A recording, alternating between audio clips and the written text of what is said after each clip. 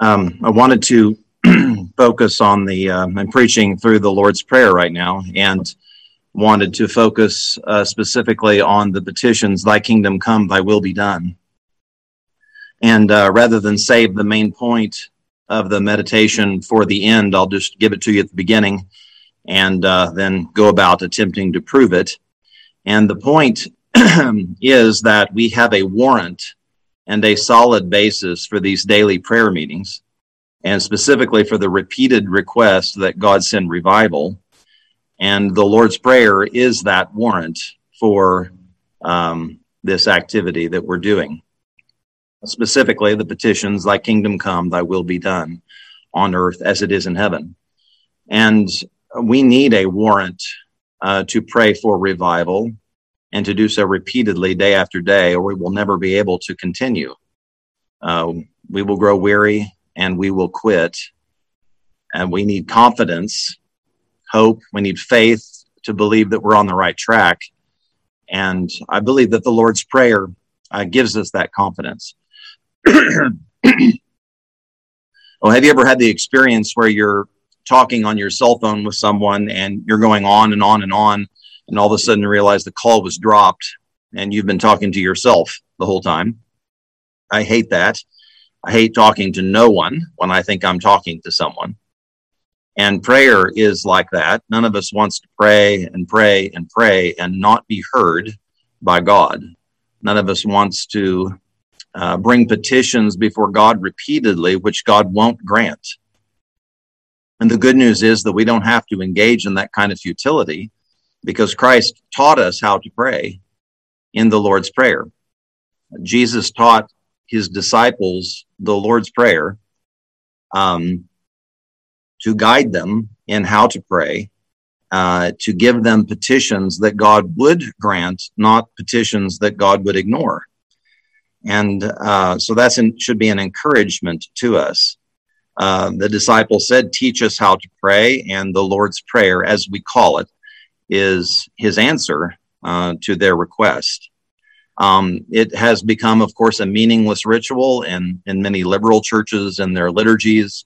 It's much like a mantra in Catholic churches that's just repeated over and over again, unthinkingly, as a magic spell, so to speak, something to get God's attention by good works. So we don't want to do any of that, but it is to be used and it is to be employed. It's to serve as an outline for our requests. And so the issue of what should we petition God for, the Lord's Prayer is the answer to that question. We're to address God as Father. Jesus taught us to address him as such. There's lots of titles that the Bible gives us to address God by, all of which are reverent and good. But when Jesus taught us to pray, he taught us to pray our Father. And that should give us confidence in prayer, because God is family. He is our Father. We can approach him. He loves us. And the first request out of our mouth, the greatest burden, is to be, hallowed be thy name. We are his children. He is our Father. And we want him to be esteemed and respected and loved in this world.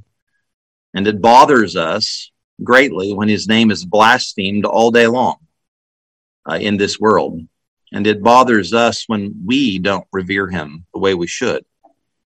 Before focusing on those petitions, thy kingdom come, thy will be done, I want to jump ahead to give us this day our daily bread, because in that petition, it is implied that we are to pray daily. Give us this day our daily bread, not give us this week our weekly bread.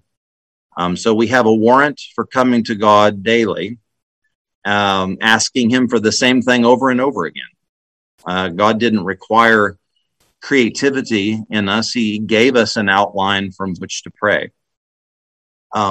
So daily prayer. Notice also the corporate aspect of it by the first person plural pronouns. Our Father, give us this day our daily bread. Forgive us our debts.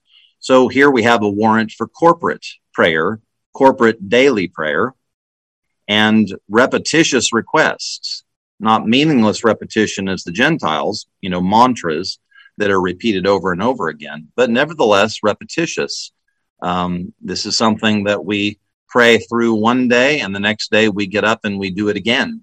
It is also implied that we do it early in the morning, for it makes no sense to pray, "Give us this day our daily bread," at the end of the day.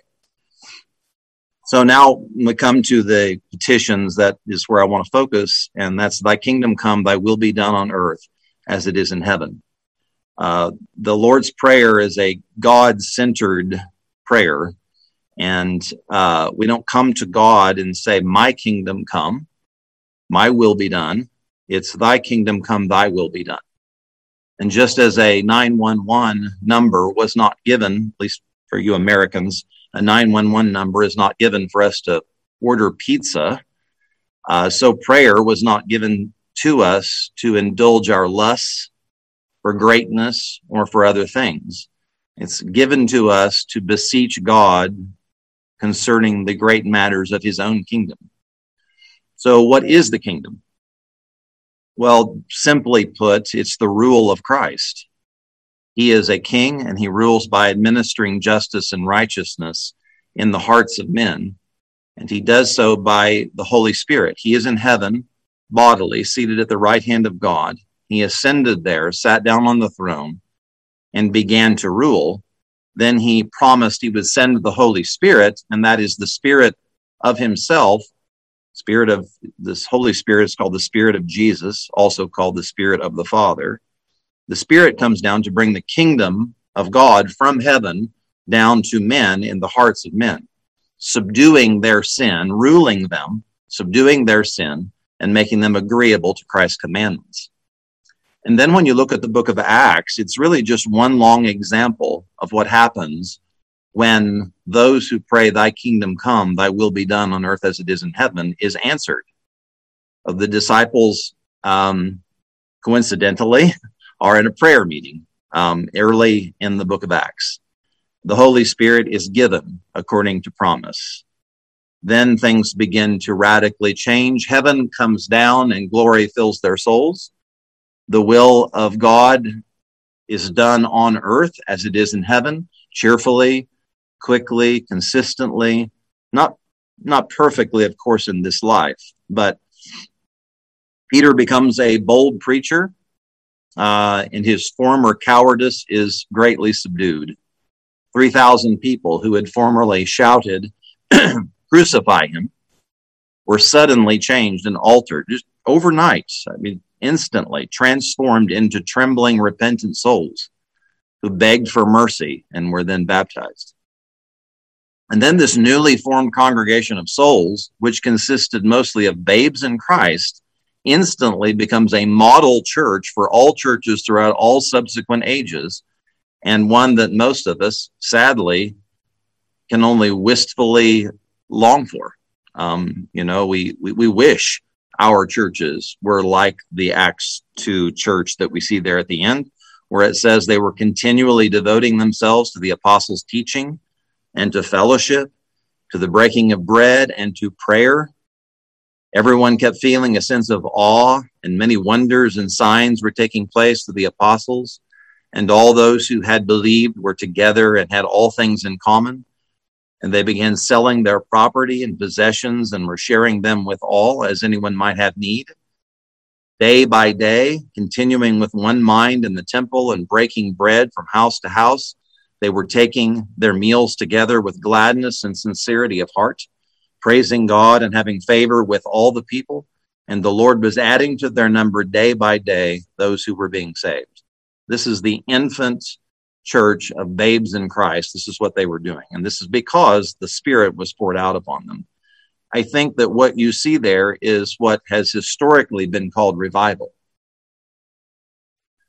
This is what happens when God answers the prayer, "Thy kingdom come, thy will be done on earth as it is in heaven." And on throughout the rest of the book of Acts. Time doesn't permit me to go through every marvelous instance of what was happening, but you are familiar with the Acts. So the obvious question is, why don't we see this happening in our day? And why haven't we seen it happen actually for quite a long time? And I can think of a few reasons why. For some, the reason is simple. They're not praying, thy kingdom come, thy will be done on earth as it is in heaven. The Apostle James said, you do not have because you do not ask. So are you praying, dear believer, as Christ taught you to pray, thy kingdom come, thy will be done on earth as it is in heaven?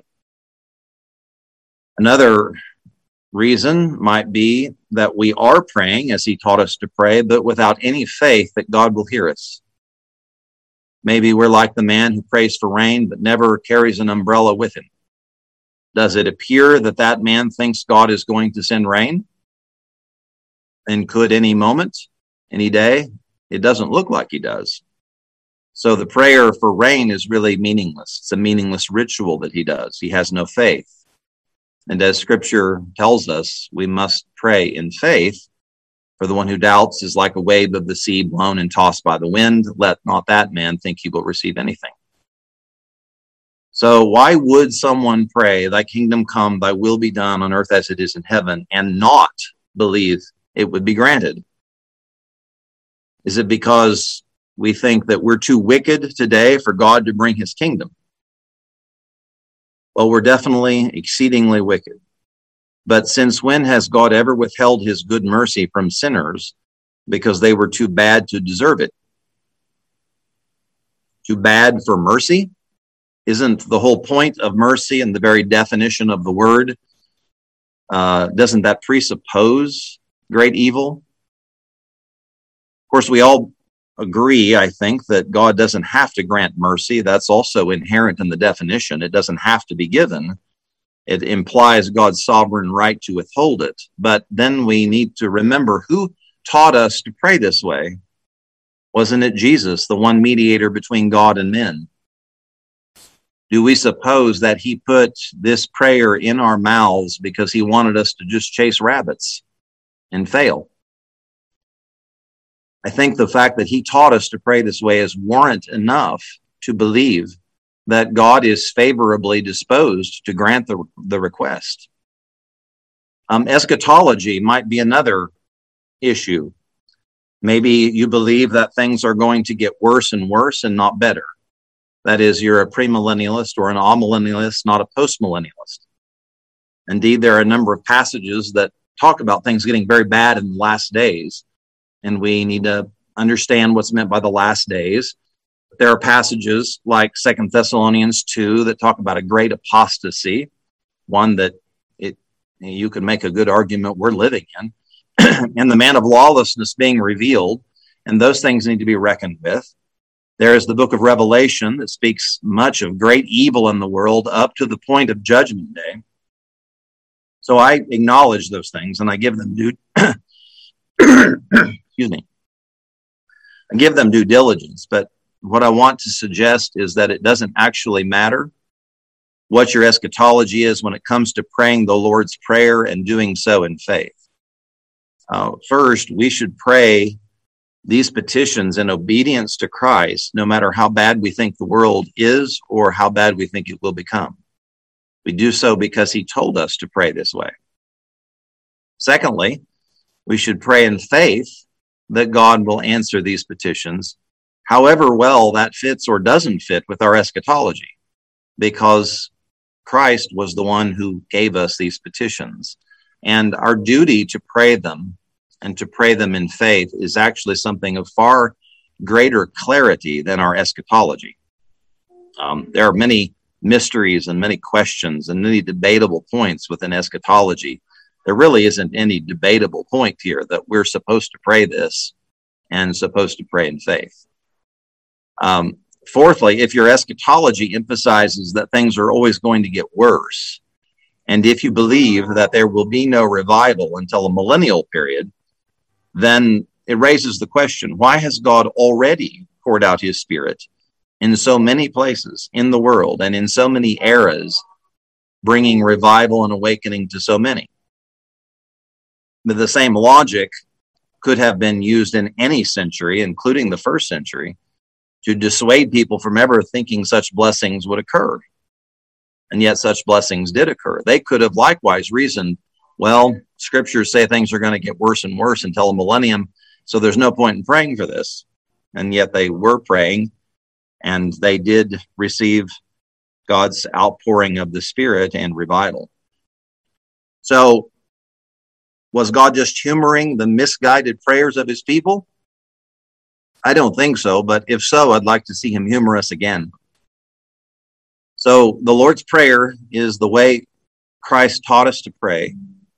And in it, we see daily prayer. We see corporate daily prayer. We see repetition in the petitions in corporate daily prayer. And in the petitions, thy kingdom come, thy will be done on earth as it is in heaven, we see a request for what has historically been called revival.